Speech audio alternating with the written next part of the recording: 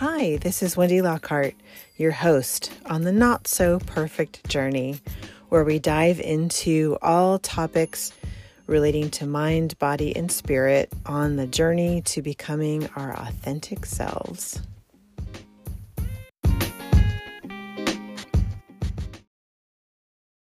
Welcome back to the podcast, everyone, and hello to any new listeners out there.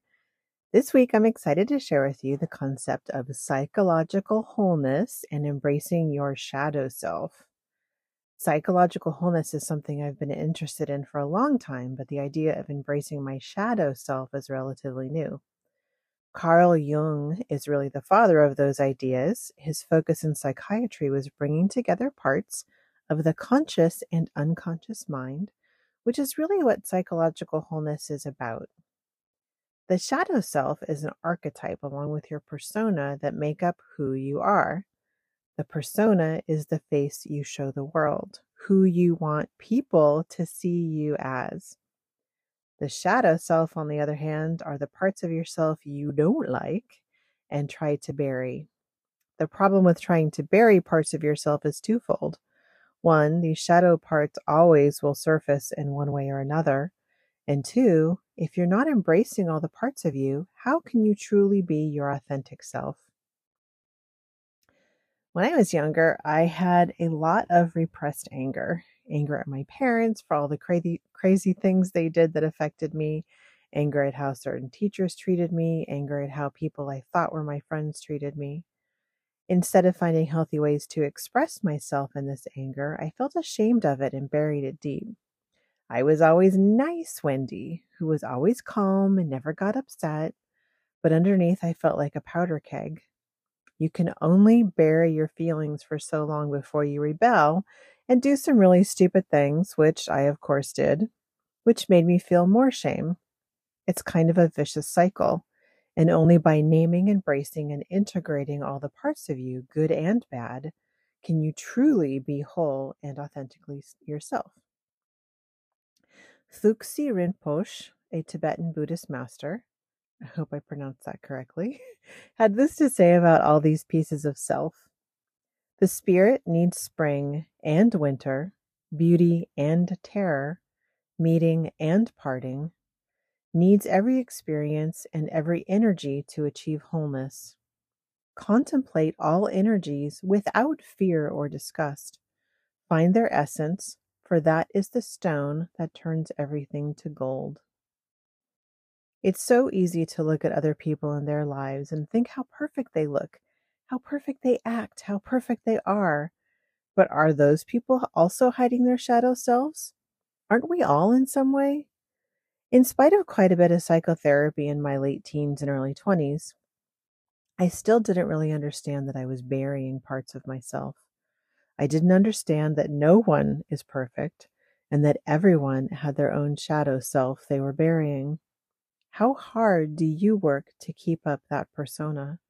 To put on a smiling face when you feel like crying? How many times has someone asked you how you're doing and you said, fine?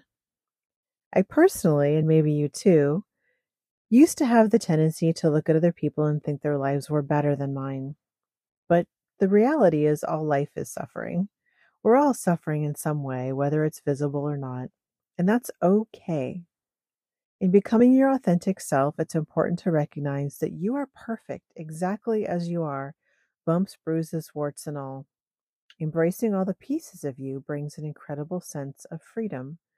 Dropping the persona, dropping the act, frees our energies for other positive pursuits. When I was in my 30s, my dad died, and about a week after he died, I had back surgery. The post-surgery drugs clouded my ability to grieve. I also got engaged for the second time 2 weeks after surgery, so all these major events happened in a short period of time, but I didn't really feel I had the space to feel everything I was experiencing. So I did what I do best and stuffed it all down, put on a smiling face, and moved on. I knew better than this. I knew that I was creating pain in my body. See, when things happen to you that you don't deal with, the emotions and experiences can get stuck in the body, creating pain. A year and a half after these events, and coincidentally, the day before my wedding, my back pain went off the charts. I could barely move. This continued for weeks, making my life miserable. But I still didn't listen, refused to accept that anger may be causing my issues. I had become afraid of my anger and of the consequences of expressing it. A few months later, things came to a head and I could barely move. My new husband didn't want to drive me to the emergency room and insisted I drive myself, which was really hard, but fortunately we only lived literally a few blocks away from the emergency room. But that just brought up more anger. An MRI confirmed I had issues with my spine and surgery could be an option, but the first surgery was so awful, I was determined to avoid a second one. Ended up at a bookstore a few days later and was drawn to a small red book, Healing Back Pain by Dr. John Sarno. I bought it and read it in a couple of hours.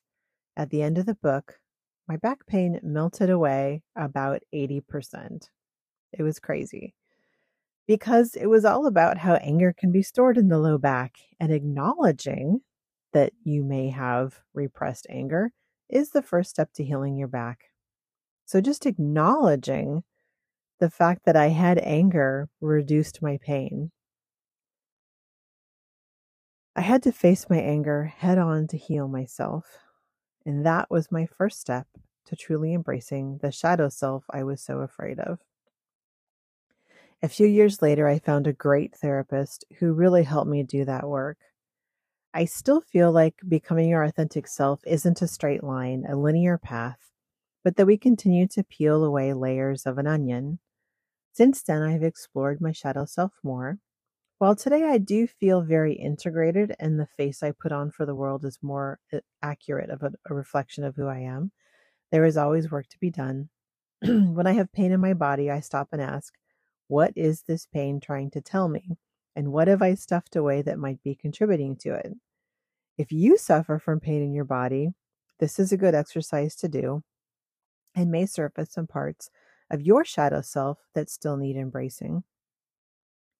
I would also like to say that because of the mind, body, spirit work I have done over the years, I look back at myself and others with a lot more compassion than I did in those moments. I acknowledge that others have had their own stuff they were dealing with, and I probably didn't communicate as well as I could have. It's so important that if you are looking back to have that compassionate lens, or you can get stuck in a lot of negative thinking. Part of the goal of this podcast is to take the steps of an authentic journey, which is not my personal creation, but other people have done that work, and put my spin on it. My spin is to look at how mind, body, spirit connections can affect your ability to continue on the journey.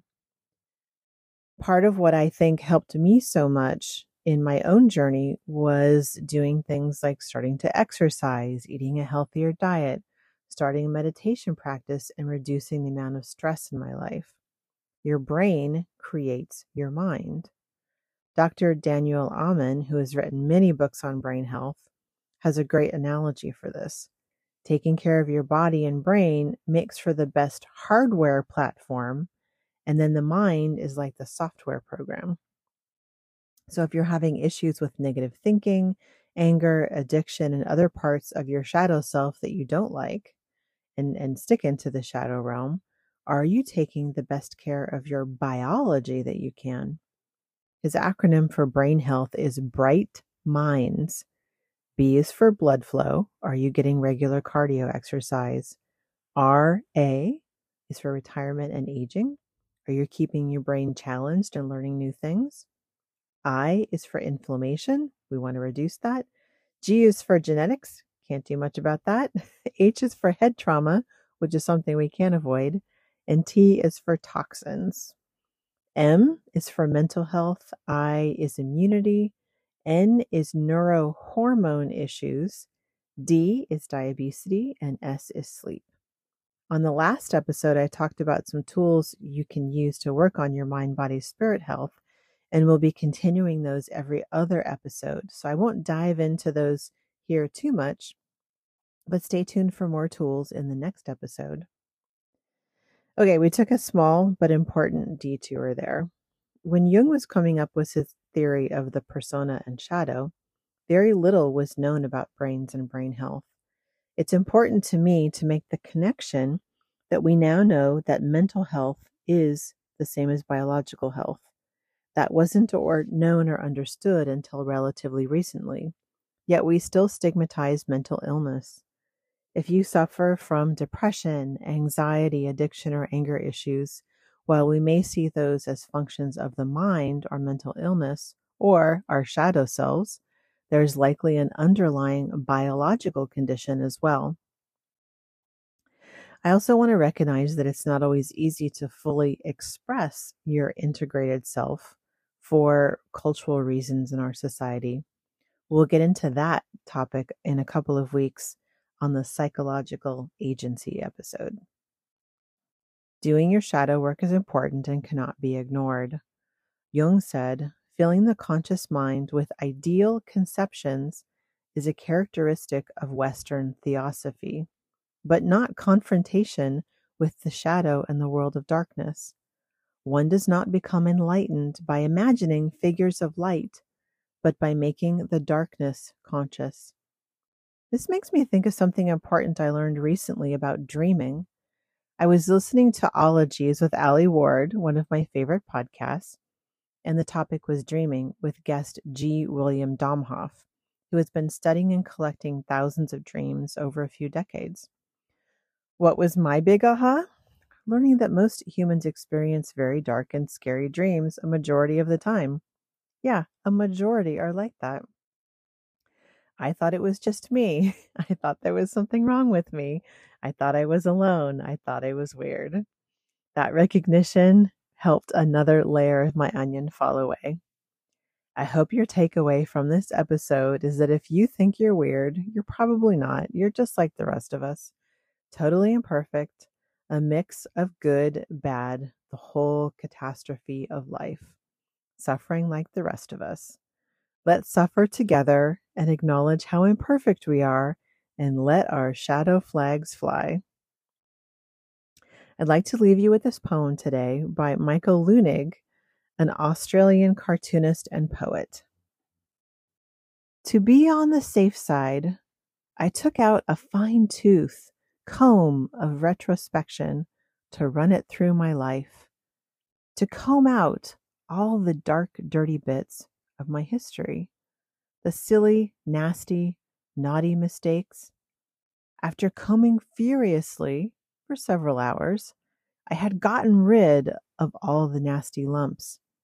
I had now turned myself into a piece of human confectionery. What a success! I had attained marshmallow-dom, the highest, most attractive, and perfect state of being, and the epitome of getting it right. I was also stuck to the chair, but more about that later. Until next time, my friends, love yourself unconditionally with abandon or without abandon every single flawed molecule. If you know someone that could benefit from this podcast, please pass it on. And if you follow the show, like the episode and give a review to help people you don't know find it. Thanks for being here, and thanks for being you. We'll see you next time.